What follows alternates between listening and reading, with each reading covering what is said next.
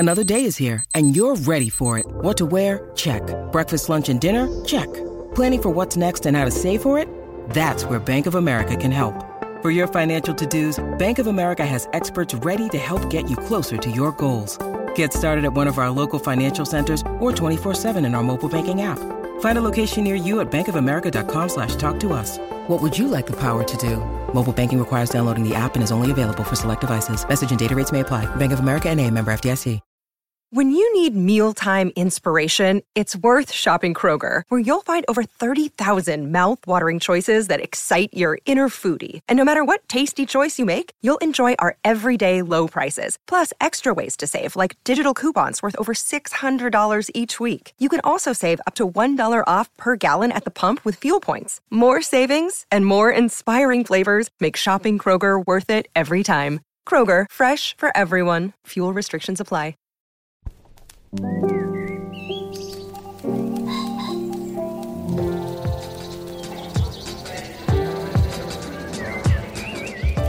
I'm Julia Turner, and this is the Slate Culture Gabfest, a podcast takes a lot of work edition. It's Wednesday, August 17th, 2022.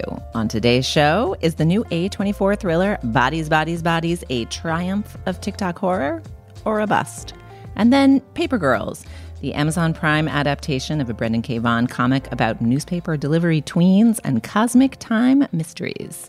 And then finally, Netflix's beef with the unofficial Bridgerton musical, a fan art project that it tolerated until it didn't. Steve and Dana are away this week, but never fear. Joining me today is friend of the show, soon to be knighted as OUKFOP, official United Kingdom friend of the program, and co-host of Slate's Working Podcast, June Thomas. Hi, June. Hey, Julia. Thank you. I can't wait to be invested. Can we do like the thing with the sword and the kneeling somehow via Zoom? I don't have a sword. No, and also, after Bodies, Bodies, Bodies, I don't want to be anywhere near any swords. Fair enough. Okay, it's going to be a virtual knighting ceremony with invisible swords. Boop, we did it. She's a knight now. Fantastic. Woo! We're also going to be joined today by an array of illustrious expert guests who I'll introduce as they arrive. And first up, we have our very own editorial assistant at Slate Magazine, Nadira Goff, joining for Bodies, Bodies, Bodies. Welcome, Nadira. Hey, glad to be here again. All right. Well, Bodies, Bodies, Bodies is a new horror film from boutique hip indie distributor A24. It's directed by Helena Rain, screenplay by Sarah DeLapp, and story by Kristen Rapinian, she of Cat Person, the story that went megavie and engendered a bunch of discussion when that story's backstory came out in the pages of Slate. It stars Amandla Stenberg, Maria Bakalova, with an important bit of acting from Pete Davidson, and features essentially the travails of a bunch of 20-somethings who are way too online, who all gather at one of their fancy houses to have a party during a hurricane. They play Bodies, Bodies, Bodies, which is basically killer or mafia, and then the lights go out and violence ensues. Violence and, many fraught confrontations amongst the friends and members of this group. So before we dig in, let's listen to a clip. Here you're going to hear some characters getting real with each other about how much they actually esteem each other and each other's work. I don't know what you're talking about. You hate listen to her podcast. Wait, what? And you made us swear on our lives not to tell anyone. Jordan, is that true? I like your podcast, Alice. What is your podcast about? Hanging out with your smartest and funniest friend. Did you just groan? No. When I said hanging out with your smartest and funniest friend. Like that! Like that! You did it again! No, I didn't! First of all, a podcast takes a lot of work, okay? You have to organize the guests, you have to do a Google Calendar, and you build a following. It takes a long time, and I've been working on it for a while. We hear there the voice of Rachel Sennett, who was a breakout in the film Shiva Baby, and is also a fun internet comedian in her own right. And you can hear in that clip both the tonal promise and maybe the tonal problem of this film. The main characters are both being followed and we're concerned about them, but they're also being satirized and skewered. And sometimes it works better than others. Nadira, I know you've seen this film and have been engaged in many heated discussions about it. Can you tell us what you thought of it? Does it work? You know, I've talked to a lot of people, as you said, and there have been a lot of heated debates. And I was very surprised to find that there are many people who actively dislike this film, not even just think it's okay, but actively dislike. As someone who is on the cusp between Gen Z and millennial, I really enjoyed this film. I thought it was funny. I thought it was scary in the certain moments it needed to be, but I'm not that big of a fan of horror films anyway, so I didn't need it to be any scarier. But mostly I thought it was actually good commentary on Gen Z and how we talk to each other, how we think about ourselves, how we interact, our relationships with technology and with audience, you know, and I really enjoyed it. I really love the sound of the movie that you described, which doesn't sound that much like the movie I saw. June, what did you make of this film? Oh, I'm that person that Nadira's been arguing with. I wanted to like it because apart from anything else, like, I know that a movie like this that sells itself as like, what was it that Lena Dunham, you know, the voice of the generation, like this is the country house drama of a generation. And I was like, there's nothing new here for me. I want it to be a bit different from like the Agatha Christie version. Right. The only difference here is that the Agatha Christie version is good. You know, I'm so glad that you found that clip because I did laugh because I had forgotten that there was anything funny in it. Like, it just felt, I didn't hate it, I guess, because I just found it so meh. So many of the things that I think were supposed to be, you know, this is the TikTok generation version. Like, I saw so much of it in other shows. You know, there's a bit where the group of them just kind of and constantly are doing TikTok dances. And at one moment, Lee Pace, who's almost like the dad figure, comes in and tries to do it and messes up. I saw that exact scene in a Netflix show called Get Close, I think it was called, or Stay Close. You know, the power goes out. Well, again, that's in every Agatha Christie movie. There's nothing new about this. You know, a podcast, okay, that was a funny line, but I feel like, honestly, it's harder to find a movie these days or a TV show that doesn't involve somebody making a podcast. Like, it just didn't do anything for me. I just sort of like, okay, when's the good stuff going to start? It just seemed a bit of a mess to me. I think I came down a little bit in the middle. I mean, the concept of this is so exciting, right? Like, to, first of all, give me black comedy horror over real horror any day. Like, same. Yeah. Absolutely. Regular listeners to this show know I do not like watching horror movies. We keep making me watch horror movies. It was not fun to watch this horror movie. And actually, this is like the only horror movie that I've ever watched where I've been like, I wish that was more scary. Because it, you know, without spoiling too much for this conversation, it's pretty clear from pretty early on that there are a couple potential explanations for what's happening in the house. And one of them might be there's a terrible, terrible big bad. And one of them might be, you know, a little bit more embedded in the psyches of these people we're getting to know and the culture that they're embedded in. And it just, the kind of potential for something dark and funny where you both are rooting for and sympathizing with the girl who's overly fixated on her podcast and also can laugh at her when, you know, if the whole tone of the movie were as taut and in between as that little clip we heard, I feel like I would have liked it a lot more. But instead, the tone of the movie is sort of weirdly sincere, and yet we don't really feel like we get to know the characters very well. I wished that the film was either meaner or more sympathetic. Like, it seemed like it was a bit betwixt and between. Did you have that response at all, Nadira? Yeah, I completely agree. I think my biggest sort of critique of this film is that it doesn't give us enough time with any of the characters. And by the time that some of them die, as we know some of them will, when they die, I just was kind of like, but what did I know about them? Yeah. You know? Yeah. It seemed like the film was really focused on trying to get a specific group of characters towards the end so that it could have a specific set of scenes or conversations. And I think that those scenes and conversations were really good. The ones that show the girls sort of eviscerating each other verbally. I think that that is when the movie is at its smartest. It deals a lot in the way that Gen Z actually talks to each other. And I think what's so stellar about those moments is even though you get funny moments like Alice saying her podcast takes a lot of work and her saying she has body dysmorphia when someone else claims that their mother actually has a very serious and severe mental health issue, you still know that they still love Alice, even though she says all those ridiculous things. And you know that even though they're tearing each other down, if it wasn't a slasher film and if they could all walk out of that house at the end of the day, that they would all walk out still friends. And I think that that has a lot to do with the way Gen Z thinks about itself. Like, we are very self-referential. I think that we're very aware of the fact that we're self-obsessed, but we're also very aware that society has been set up in a way to sort of keep us that way because they can sell us lots of things or they can market us lots of things.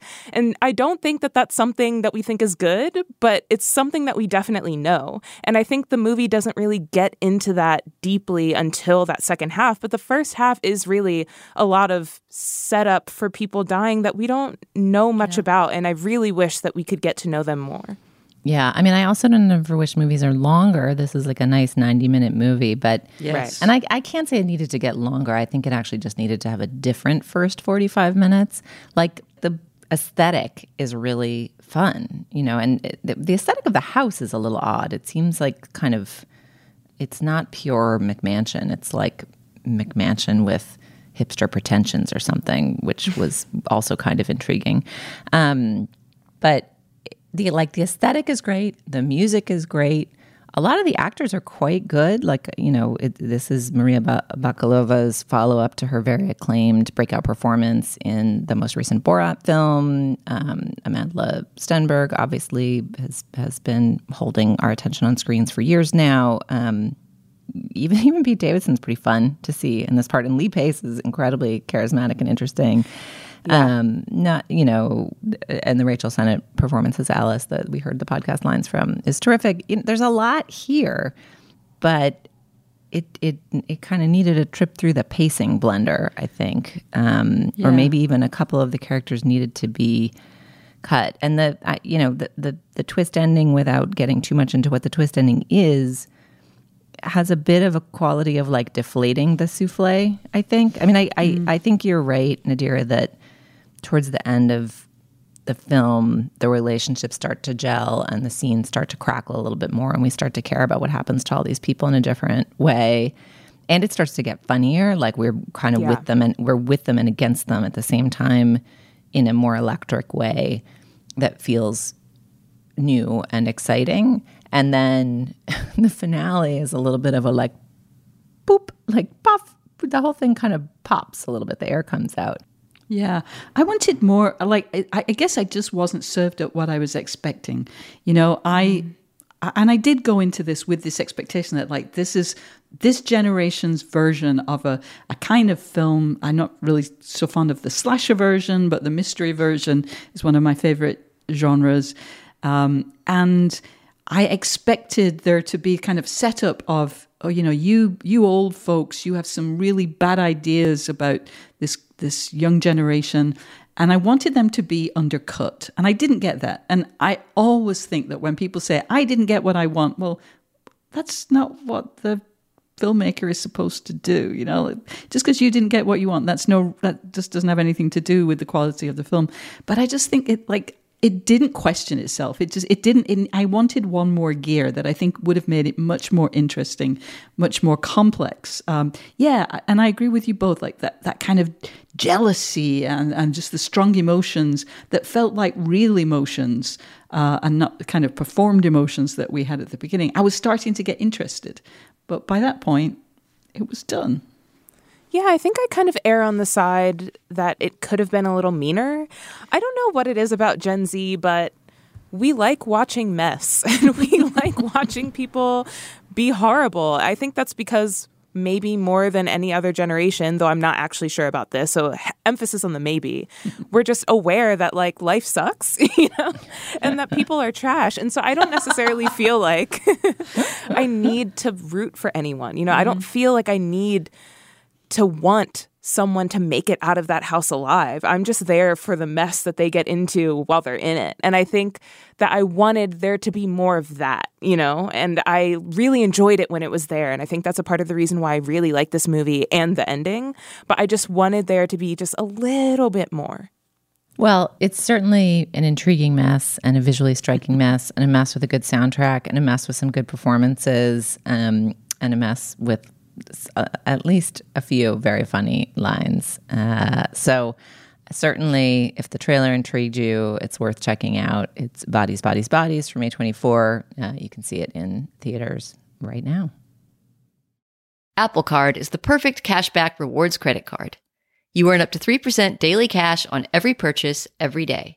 That's 3% on all your favorite products at Apple, 2% on all other Apple Card with Apple Pay purchases, and 1% on anything you buy with your titanium Apple Card or virtual card number. Visit apple.co/card calculator to see how much you can earn.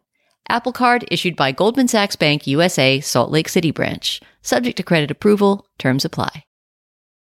All right, well, now is the time in our podcast when we talk about the business. June, what have we got today? Thank you, Julia. Our only item of business is to tell you about today's Slap Plus segment. I am actually moving next week to Scotland, to Edinburgh, and Julia wanted to do a kind of exit interview with me. So we'll be talking about why I'm leaving, what I'm looking forward to, what I think I'm going to miss, that kind of thing. So if you're a Slate Plus member, you'll hear that conversation at the very end of the show. If you're not a Slate Plus member, you can sign up today at slate.com/Culture Plus. Members get ad-free podcasts and lots of bonus content like the Slate Plus segment I just mentioned. And members get unlimited access to all the great writing on slate.com. You'll never hit a paywall if you're a Slate Plus member. I should also mention that you'll be supporting our work and the work of our brilliant colleagues. These memberships are really important to Slate, so please sign up today at slate.com/Culture Plus. Again, that's slate.com/Culture Plus. All right, for our second segment of the show, we are joined by brand spanking new friend of the program, Hillary Fry, perhaps better known to you as the new editor-in-chief of Slate. Welcome, Hillary. Thank you so much for having me. We're very, very excited to have you here. Today we are going to discuss for this segment Paper Girls, which is the new Amazon Prime show from showrunners Stephanie Folsom and Christopher C. Rogers, based on a comic by Brendan K. Vaughan and Cliff Chang, that's about the travails of 4 paper girls in the late 1980s who set out one night to deliver their newspapers and find themselves transported in a pod to the future where they meet their future selves and contemplate fate, life, and the universe, and people with weird sort of Buffy-ass costumes walk around with giant blue guns. Before we dig into our conversation, we're going to listen to a clip. Here we're going to hear the 4 girls in the 1980s as their paper run morning is starting to go very, very strange. Later on in the show, they will start to encounter their grown-up selves in the future. One of them is played marvelously by Ali Wong. But in this clip here, we're going to hear the tweens as they begin to apprehend the coming chaos. Maybe everybody has already been evacuated. That's standard procedure when there's a nuclear attack. I don't know there's a nuclear attack. You think it could be aliens? I'm just saying we don't know. Where's my walkie?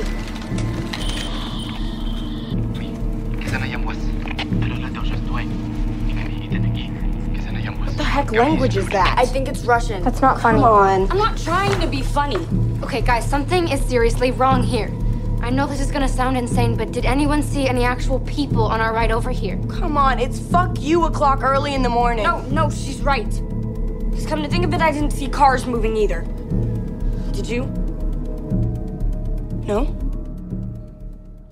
All right. Well, Hillary's prime qualification in joining us today, in addition to her editor-in-chiefdom, is that she is the mom of at least one Paper Girls superfan who I believe provided some documentation for this podcast. So if you could, Hillary, share your experience with the show and then your response to it.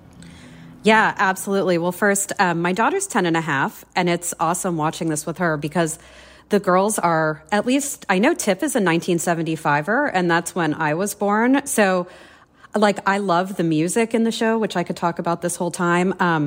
My daughter doesn't so much, she's not a Danzig fan. But it's really, I think the show is TV 14 or 16 or something, but it's really hitting this amazing moment as a mother-daughter watch for the two of us, watching these girls, they're going into middle school. My daughter is going into 5th grade. They're dealing with their bodies, their identity, their gender expression, which, maybe we didn't talk about so much and so openly in 1988, but is very much part of our lives now. So it's really, in addition to a great watch, I'm really enjoying the show as I get through it with her. It's giving us a lot to talk about just in our relationship too. That sounds like an amazing way to watch it. June, can you describe the show's aesthetics a bit and maybe put it in the context of kind of other TV relationship sci-fi, which is a bucket I just invented but would put it into? Well, the way I'm interpreting that question, Julia, is for me to use the two words that are most often kind of mentioned within a sentence of explaining what Paper Girls is, which is to compare it to Stranger Things, another show set in the 80s with a sort of sci-fi vibe that involves riding around on bicycles and that kind of different amount of freedom that kids used to have, at least, according to the stories we tell when we talk about these shows. It's a show with a lot of different things going on. There are these kids discovering their future, which you would think would be kind of enough for a show. Honestly, that's what I would be interested in. But there is also this big bad, a really terrifying peril, which are these people with weird costumes and strange looking guns. And then we also learn, people with guns, they can kill you, I guess. And then also we learn something which actually I found more scary, perhaps as an older person, which is that they can also take away your memory. So a lot going on. But in the middle of the sci-fi-ness of it all, that sci-fi bucket, it's a little bit kind of sub Doctor Who, which is a pretty low sub. It's a pretty low barrier. Like, you often find people watching battles happen somewhere else through a window because they're in a separate building.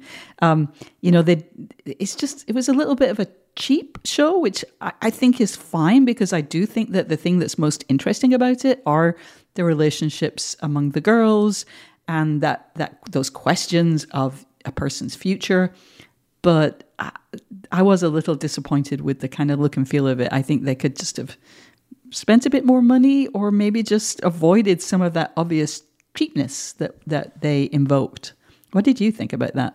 It's interesting that Stranger Things comes up so much, because to me it didn't seem like the clearest parallel. Like, yes, there's the 80s and the music and the bikes, but this felt to me a lot more like it had the budget and the interests of it felt more in keeping with Doctor Who or Buffy the Vampire Slayer, in that it's about like what it is to be a teenager, and then the best possible version of it would be using the fantasy elements, in this case, sci-fi, time travel, and, as you know, June, the very potent question of like, you spend your whole teen lives wondering, who am I going to be? Who am I going to be? Like, what choice am I making? Who am I hanging out with? What am I wearing? And what does it mean about who I am and who I'm going to be?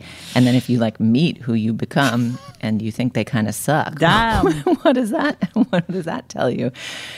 Sort of like tween promise meeting middle-age compromise is really rich and interesting, and I think the acting is largely really good, and the potential of that feels super rich. And so, to me, Buffy, which is a show about the like pressures and powers of being a teenage girl, kind of leaned into the B-ness of its effects. Like, it felt confident in pacing and tone with its use of the subpar effects. And this show had so much promise and potential in its relationships, but there was something really slack and strange about the pacing and the priorities and who we met first. I mean, one of my main takeaways from watching the show is like, wow, I'd like to go back and read the comics. It seems like an interesting premise for the comic. But like the whole opening sequence, we just meet a disoriented, wordless Ali Wong in the present/future in orange light. And it's like, I don't care. Well, there's like 5 minutes of her just shuffling around in her bedroom. It's like, this is not, I would not have kept watching were it not for the fact that I was discussing it here with you today. How did you feel about that aesthetic question, Hillary, and how did it intersect with some of the more interpersonal stuff that the show does better? It's interesting because I was thinking earlier about how much time we spend watching Ali Wong lumber around also. I actually, I'm kind of mesmerized by how her body moves on this show. Yes. She's so uncomfortable, and I find that kind of compelling. I think for me, watching the interaction between, especially Mac and KJ, so right, of the four girls, they're different. I'm not convinced about the acting, actually, with the young actors. I think the young woman who plays KJ is kind of out-acting the other three. It doesn't really bother me, but there's something really energetic coming off of her character, and seeing, the seeds kind of be planted for the way some of the themes are going to unroll in terms of like sexuality and encountering their future selves. There's this great moment when Mac, who we don't see really smile at all, lights up in the future at a certain moment. And, I'm sitting there with my daughter. I'm just enjoying picking up these moments to sort of unpack with her later. And what's interesting is when there are some things I've brought up that she is so angry that I saw seeded from the first episode. She's like, how did you know that? I'm like, well, I'm older. So she's getting so much out of it. And it makes me think, actually, I think 10, 11, 12, just, is like maybe the perfect age to enjoy the best of what the show has to offer. Because it's Stranger Things is too scary for her. She's not going to go there. But Paper Girls gives you a little taste of that, in a lo-fi Doctor Who kind of way. But the hook is the dynamics between the girls and their delight and upset of what their future selves are capable of. Let's drill in a little bit more to those characters and the performances. So, June, can you lay out who our four girls are and kind of the arcs that we find them on? I sure can, yeah. They're sort of archetypal, and there's nothing wrong with that. I kind of enjoyed that about it because they complicated it a little bit. But the four girls are Mac, played by Sophia Rosinski. She's kind of the poor kid. She has a crummy home. We sense substance abuse in her parents, bullying from her sibling. Tough talking punk rascal. Oh, yeah. And I tell you, one of the great haircuts of television in the last couple of years, I've had the same haircut since I was about their age in 1988, and I'm seriously thinking about getting a Mac because it's a classic really good haircut. one. Yeah. Yeah. So Mac is white. KJ is white. She's played by Fina Stratza. She's a rich kid, but she also is a jock. We see her carrying her hockey stick around, and apparently she's a big fan of Wayne Gretzky. Tiff is black. She is a nerd, a science nerd. She's got these walkie-talkies that we heard mentioned, but that was her talking about her walkie in the clip that we heard. And then Erin, who's kind of the entry character, which I thought was I don't know if it's a brave decision, a sort of an interesting decision, because she's in many ways the most occluded character. She's a shy girl. She's the sort of the young version of Ali Wong. She's played by Riley Light Nellett, and she's a Chinese American girl whose mother really doesn't want her to be going off doing a paper round. But she is determined, and you can see that she has that determination. She's very ambitious. She wants to be president, and she's not very excited when she finds that her future self is the kind of flaccid Ali Wong. I mean, I think you're right, Hillary, that the acting varies pretty widely among the girls, and that Fina Stratza, who plays KJ, who in addition to being the rich girl jock, is also Jewish. She's like luminous and marvelous, and I think she and Erin give the most sophisticated performances of the tweens. Oh my goodness, you guys, I thought that Mac was the standout. I thought that she had so much more charisma and, my eyes were always on her. I think that KJ is a great character, great acting, but Mac was a little, kind of out of proportion. You kind of want everybody to be on the same plane, and I just thought she was on another plane of charisma and interest. She has the quality of being like the star actor in her class who got the cross-part role of Oliver in the 6th grade production of Twist or something. But except now that you're describing it, I'm realizing that maybe that's a brilliant actress playing a tween who's putting on a version of herself. So perhaps I have to watch the full 8-episode run before we can conclude the depth of that actor's talents. Hillary, you mentioned that you had some important notes brought to you by your daughter as you embarked on this segment. Can you leave us with any additional wisdom, or perhaps you've just been cribbing from them all along, but and any other thoughts that came in with you that our listeners need to hear? These were largely biographical notes, but I think, one thing that is, we talked about, but this kind of encounter, this idea of encountering your future self when you're so unformed, I think is really powerful in the show. And especially, again, I also haven't finished. I have 3 more episodes yet, so I haven't met all of the future selves or the possibilities of them. But I haven't really seen something where the disappointment in Erin's character when she meets Ali Wong is it's just something new and something to think about, and certainly for me to talk about with my daughter what those expectations are, and then how the redemption that comes along and the way to sort of the potential of changing the narrative, right, which is essentially what the show I think is going to end up being all about. But we'll see what happens at the end. All right. Well, Hillary, thank you so much for joining us and sharing your views on Paper Girls. It's streaming now on Amazon Prime. Thank you. This is the story of the one. As head of maintenance at a concert hall, he knows the show must always go on. That's why he works behind the scenes, ensuring every light is working, the HVAC is humming, and his facility shines. With Grainger's supplies and solutions for every challenge he faces, plus 24/7 customer support, his venue never misses a beat.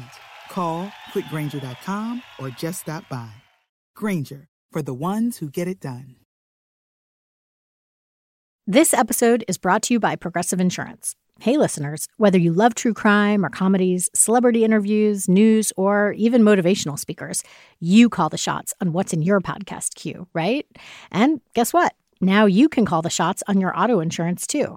Enter the Name Your Price tool from Progressive. The Name Your Price tool puts you in charge of your auto insurance by working just the way it sounds. You tell Progressive how much you want to pay for car insurance. Then they'll show you a variety of coverages that fit within your budget, giving you options. Now, that's something you'll want to press play on. It's easy to start a quote, and you'll be able to choose the best option for you fast. It's just one of the many ways you can save with Progressive Insurance. Quote today at Progressive.com to try the Name Your Price tool for yourself and join over 28 million drivers who trust Progressive. Progressive Casualty Insurance Company and Affiliates. Price and coverage match limited by state law. All right. For the third segment of our show today, we are joined by the marvelous Ava Lubell, a lawyer formerly of Slate, now, among many other accolades, working with Cornell Law's First Amendment Clinic. Hello, Ava. Welcome to the program. This is kind of a dream come true. I'm very happy to be here. All right. Well, the occasion for our conversation today began with the unofficial Bridgerton musical. This was created by Abigail Barlow and Emily Baer on TikTok over the course of 2021. They began writing songs to a hypothetical Bridgerton musical. They gained fandom. They gained popularity. They were on the Forbes 30 Under 30 and inexplicably proud to be there. And they were nominated for a Grammy, and then they won it. And throughout this triumphant run, Netflix seemed to indulge this fan art, as major corporations that possess copyrights often decide to do, because fan art means fandom and interest and general benefit. often the calculus is. However, recently, Ms. Barlow and Miss Bear, at least in Netflix's estimation, went too far. They set out to host live performances of the unofficial Bridgerton musical, and Netflix has slapped them with a lawsuit, which raises some questions. Could this suit potentially have a bigger chilling effect on fan art projects of this kind? Should we be concerned that corporations are going to be getting too frisky in protecting their copyright? Or instead, should we feel like these ladies crossed a line and it's fine and Netflix is policing its rights after, demonstrating a fair amount of freedom in the run-up? We will get to these and other thorny and fascinating legal questions in a moment, but first I feel it is very important for listeners to this show who perhaps are not familiar with Bridgerton the musical to hear the type of work we are talking about. So let us play a little bit of If I Were a Man, one of the Bridgerton unofficial musical songs. I guess I have to be a lady, smiling and waving, constantly obeying. I guess I need a prince to come and save me, even if I don't need saving. I guess I must sit on a throne I don't own, raising the babies we made all alone. I guess it's a lady, there's just some things I'll never know. But if I were a man, I'd go to Japan, maybe swim in the Seine and learn to speak French. I'd have the whole world in the palm of my hand. I'd finally do what I could, but I can't. If I were a man. What an accent. Ugh. Wait, say more about the accent, because I was confused about the accent. I don't even know what that accent was supposed to be, because first, apart from anything else, if it is the character that I think they're referencing, the person is actually from the north and is doing a sort of posh accent because the Bridgertons are posh-ish. And I don't even know what that is. That's somewhere in between. And you know what in between is? It's neither. Okay. All right. Well, so this is the general type of art that we are discussing here. So, Ava, in your legal opinion, and this is legally binding advice for us and all of our listeners and all of the works that they ever work on, what do you make of this lawsuit? What do you think is really going on here, and what's at stake? So the first thing that kind of surprised me when I heard about this was that Netflix sued at all, because Netflix has a reputation for handling things in kind of an elegant way when it comes to copyright infringement. I don't know if you guys know this, but a few years back, there, started to be fan art around Stranger Things, and the way the Netflix lawyers, many of whom I've met and are totally lovely and fun human beings, handled it was to send kind of their own version of a parody to the individuals who had made kind of a very small work of art, and it says, "Danny and Doug, my walkie-talkie is busted, so I had to write this note instead. I heard you launched a Stranger Things pop-up bar," et cetera, et cetera. You kind of get the gist of it. And as someone who's been on the receiving end of a lot of what we call takedown demands for, potentially inappropriate uses, not that Slate would ever have done such a thing, but usually they're not so friendly. Usually they're not so oriented towards fan service. And so when you dig into this case, what's interesting is that is how Netflix started originally working with these two women, is say, we're really impressed by you. We like the spirit of this, and probably appreciated it as some form of marketing. And so it started out in this fun, playful place, and then it took a turn. And I think that's where we have to start, why did it take a turn? And that's where the questions get a little bit more layered. Right. I mean, I was ready to ride to the defense of fair use and free commentary and,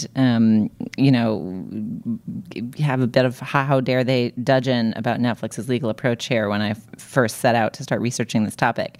And then the more I read about this topic, the more I began to side with Netflix.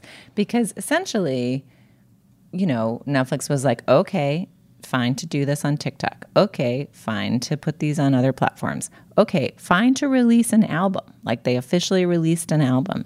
And then that album was nominated for a Grammy. And then they beat Andrew Lloyd Webber for a Grammy for this music that you just heard there, which raises its own aesthetic questions perhaps we can get to.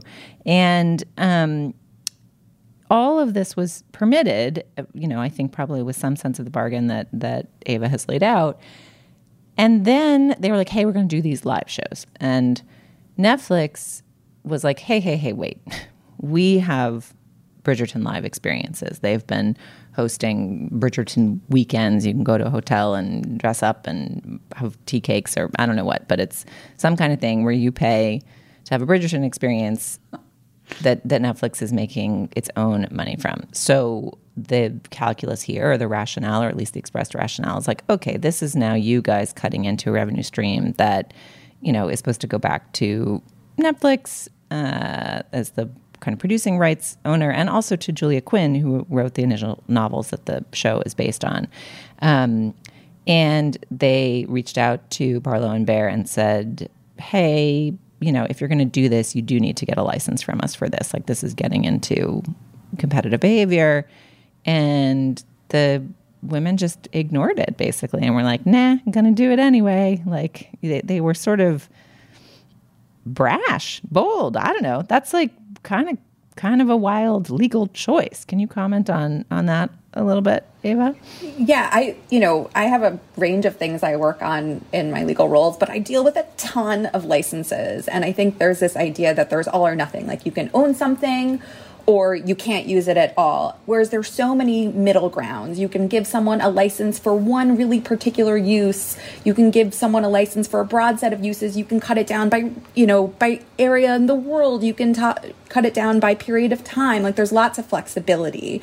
And, Netflix has had a difficult couple of quarters, but wouldn't say that this was really going to make a big difference for their bottom line. But the principle at stake is valuable, and not just for Netflix and not just for Julia Quinn, but for a lot of content creators who are having a difficult time monetizing. And that's why we've seen the growth of things like there's now a small claims copyright court, because, we want to make sure creators are compensated for, the work they create. This is an internal debate I've had with lots of clients where they are journalists who are creating work and they want there to be protection in the work they're doing. They're doing reporting, they're contributing thought, analysis, experience. We want that to be protected. And just as similar, they want to, make sure that they respect someone else's use. So there's a reason that Netflix tends to be pretty cordial, is because there's an ecosystem of creators and everyone needs to be respectful of one another. And you don't want to go to litigation. And the reason you don't want to go to litigation is because copyright is like a black hole of legal nonsense. To me, it's just like, it makes no sense. It's very, very fact specific. It's very, very judge specific. There's some people who will say the moment you monetize, like, that is an infringement. That is not at all true. That is 100% legally false. But there is a respect principle at place. The idea that we're going to cast these guys as the underdogs. I mean, they won a Grammy, 30 under 30. Can you think of a higher office to occupy than on that hallowed list? And, they are institutionalists. The Kennedy Center is about institutionalists as it can possibly get. Right. I mean, there was a sense that the kind of Bridgerton fandom turned on them a little bit. June, what struck you in reading up on this contretemps? I would say the way that we're changing our sympathies around copyright. Avery, it was interesting to hear you talk about creators asserting their rights, because I think for a while there's been a lot of grumbling about, why are people extending copyrights too long? That we've lost a sense of what this is for. And just for, people like Julia Quinn and Shonda Rhimes to be the institutions or the people where the sympathy now lies, because there is this creator economy, that everybody's got a side hustle, that everybody's, trying to start a YouTube channel or, to whatever it is that they're doing. And there's more respect for that feeling that, some protection for, and it's not just corporations. Shondaland is a pretty big corporation, but we now see, Shonda deserves, some credit. And I think she does. And I'm actually also sympathetic to that, but that feels like something is changing there. June, it's so interesting, that dynamic you're describing, because I think that so much of my response to this case has to do almost with the etiquette of it. Like, if Netflix's position were from the jump no fan art should ever exist. This is a curse upon the land. Nobody on TikTok can play with any of our IP, which, like, that would be a drag. That would be such a drag. So in a world where Netflix from the beginning had gone like full kablamo on these women, my sympathies would be more strongly with them. However, I feel like they have taken a judicious approach of like, yeah, let's have this work for a while. Okay, it is still ours though. Like everything you have done so far, the Grammy, all of it is something we have let you do because we have a right, but we have declined to assert it. And now you have hit the line where we would like to assert our right. And for these people who've benefited so much from that largesse to be like, nah, just seems like kind of a dick move to me. But I will also confess to being colored here by the fact that I think the unofficial Bridgerton musical is terrible fan art. So this is relevant. Is it relevant? Not that it's terrible, but the actual nature of the fan art itself. So I have never listened to it until very recently, as in earlier this morning. And I think the word I already used is treacly. And I was like, well, could this be considered a commentary on Bridgerton in that it has this very Beauty and the Beast 90s Disney vibe to it. And like, it's so bright and, you know, like, oh, this could be like, oh, this is what Bridgerton is selling us if I were a man. And I was like, but Bridgerton is also already a commentary on all of these tropes. So it's actually not doing anything to transform the ideas embodied in Bridgerton. You know, if this were a musical, you know, a reductive piece of fan art and like The Sound of Music or Mary Poppins, or it was really talking about, you know, gender norms as embodied by old society, that would be one thing, but it's commenting on a commentary. So the idea that it's just a whole new work that's breaking ground, and it just, I don't buy it. I mean, even suggesting, I mean, this has always been my favorite part of fair use law and copyright law as I understand it, which is that you are, you know, you have stronger legal ground if you are commenting on, satirizing, responding to the work and trying to advance a conversation. Like, I kind of love that notion of commentary and analysis is enshrined somewhere in our legal apparatus as a one-time editor of a magazine of opinion and commentary. And like, I know that the know it when you see it standard is about porn, but I do feel like it applies here, which is like, is this a transformative work? And is this a work that has its own value and is saying its own thing about the world? And like, no, like, I'm sorry, but this musical is very, very bad. And if in fact Shonda Rhimes and Julia Quinn had set out to make a Bridgerton musical, they would have hired people who were like better lyricists with less derivative works. I mean, even just in that clip I played. So If I Were a Man is the title of a recent hit by Taylor Swift. The kind of like la-di-la, if I was on the crown intonation feels like super derivative of the King songs from Hamilton, I think. The kind of swerving, is it posh or is it Cockney nature of the accent, June has already dissected. I think the most charitable interpretation, Ava, is yours, which is like, the commentary is, what if Bridgerton was not kind of a very 2020s response to the petticoats genre, but was in fact just early 90s Beauty and the Beast. But it's just not that smart. Like, it's just not that good. And so my judgment is clouded by my judgment.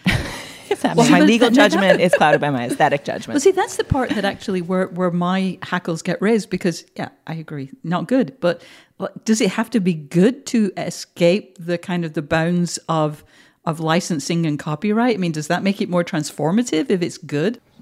Well, I don't think it technically doesn't matter, but it does go to people's incentives, right? And those incentives can cut either way. If it's good, you're like, well, I don't want someone to capitalize this, versus it's good, this is awesome, and I'm, you know, this happens in Major League Sports all the time. Like, this is such a cool thing that we want to promote it. So it goes back to the marketing question. But I do think the good or badness of the actual piece is relevant when we talk about moral rights, which is like a whole other area of copyright law. It's a little bit more European than US, but the idea is like, I, as the owner of a piece of work, like, I have an interest in the way you adapt my project and that it be good and consistent with my values and my vision. We're seeing Lin-Manuel Miranda, there is an adaptation of Hamilton that I think that he just set his lawyers on because it went very contrary to his values. And as creators, the idea that you just, you make a TV show and it's off into the world and you have no emotional investment in it when it is this project that you worked on with so many other human beings, and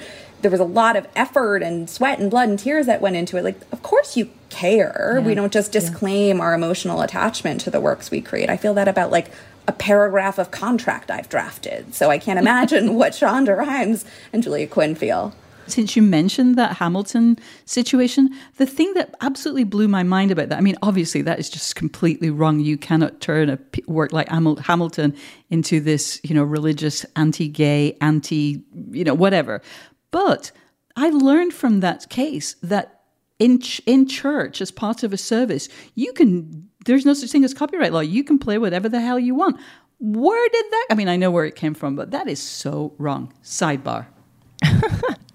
We're learning many legal facts on this segment. Well, I will say, June, to your question, I think it's less that its goodness is what makes it defensible or indefensible. It's more that in order to be a commentary, in my view, like in order to be transformative and to be saying something about the underlying text, you have to reach a certain level of sophistication in what you're making for it to be a successful comment and really not just derivative. And that's what feels like it's at the core of this fight. So hopefully, even if they lose or settle, it will not frost over the rest of the generative fanfic internet. And Ava, thank you so much for coming on the show to walk us through this battle. My pleasure. Let's hope they get better advisors going forward and keep making creative things. All right. Well, if you want to know more about this, you can check out a Slate piece on the subject, Why Bridgerton Fans Turned Against the Bridgerton Musical by Laura Wheatman Hill. I want to tell you about a new show from the Financial Times called Life and Art from FT Weekend, hosted by me, Lila Raptopoulos. Life and Art is twice a week. On Mondays, I have a guest on to talk about life and how to live a good one. Everything from winter travel to cooking to living more creatively. And on Fridays, we talk art. Two FT journalists and I discuss a piece of culture that's in the air, new music, movies, and more. Find Life and Art from FT Weekend wherever you listen. All right. June, the time has come to endorse. What do you got? Oh my God, I am so excited about my endorsement this week. So I've been preparing to move, and it's a really, it sucks your brain power. And I have been unable to read, but I have been listening to audiobooks, and very specifically, I've been listening to the lesbian romance novels of a writer called Harper Bliss, who I'd never heard of. I found them just by Googling lesbian romance, not Googling actually, but in Libby, where you can borrow audiobooks from your local library. I just did lesbian romance. That's how I found it. It was just by chance. I'm now obsessed. She's very prolific, and she is the romance writer most like a soap opera writer. And if there is one genre I cannot get enough of, it is soap opera. So, for example, she has 10 books in this series called the Pink Bean series, the Pink Bean being a coffee shop in Darlinghurst, Sydney, Australia. And there's 10 of these, and they all kind of there's a lot of connections between them. Somebody will show up in one book, they're a customer of the coffee shop, and then they, go to their TV job where they're another character from another, so they're always interacting. And then there's another series called French Kissing. Don't like the title, but what can you do? And these involve a whole bunch of women in Paris. And this series is so much of a soap opera that they are not even called books. They're called Season 1, Season 2. That's the book. And then instead of chapters, there are episodes. They're fully kind of sketched out like TV, like soap operas. And here's the thing. I love the ambition of these books. So, for example, I'm not going to give it away exactly because it would be a spoiler, but in the French Kissing series, one of the characters is a very, very eminent French politician, fictional, but there's a lot of kind of accurate detail about French politics. And then in another standalone book that I think Harper Bliss was a co-writer of, the main character is the second daughter of the Queen of England. So she's a full-on princess. And the story begins with, like a photo shoot for the royal wedding, which is a lesbian wedding that's going to happen. Anyway, I'm probably not making these books sound as glorious as they are. I will also mention there is a lot of sex, some of it kinky. But my life has been transformed by this author, and I just think everybody should be enjoying French kissing, for example. All right, this is a ringing endorsement. I'm all for the books that you can stay attached to when you've got a lot going on in your brain. Exactly. So this sounds like a hearty endorsement for that type of read. What are you endorsing this week, Julia? Okay, well, there's always a little bit of a summer strut after Glow when the odds and ends that didn't make it onto the main playlist still circle around my Spotify as I keep listening to the slightly bigger list than the final cut. One of our self-prescribed edicts for at least a lot of us on that show is that we try not to recommend songs by artists you might know. So I did not include the song by up-and-coming act The Rolling Stones, but there was a really great Rolling Stones song recommended that I did not know. It's called 100 Years Ago, 2020, which I have not looked up yet, whether that means it was the 2020 version of it or just 100 years ago from 2020 or what. It does not have a particularly roaring 20s vibe as a song.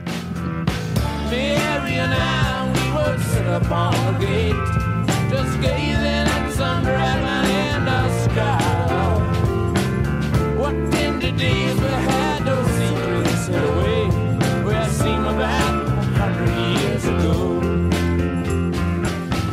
But it has a bit of a shaggy quality to it. It's like Rolling Stones by way of the band or something. It doesn't feel quite as sinewy as some of their the songs that I most associate with the Rolling Stones. It's got a little bit more lushness to it, and I just recommend it to our listenership as a Rolling Stones deep cut.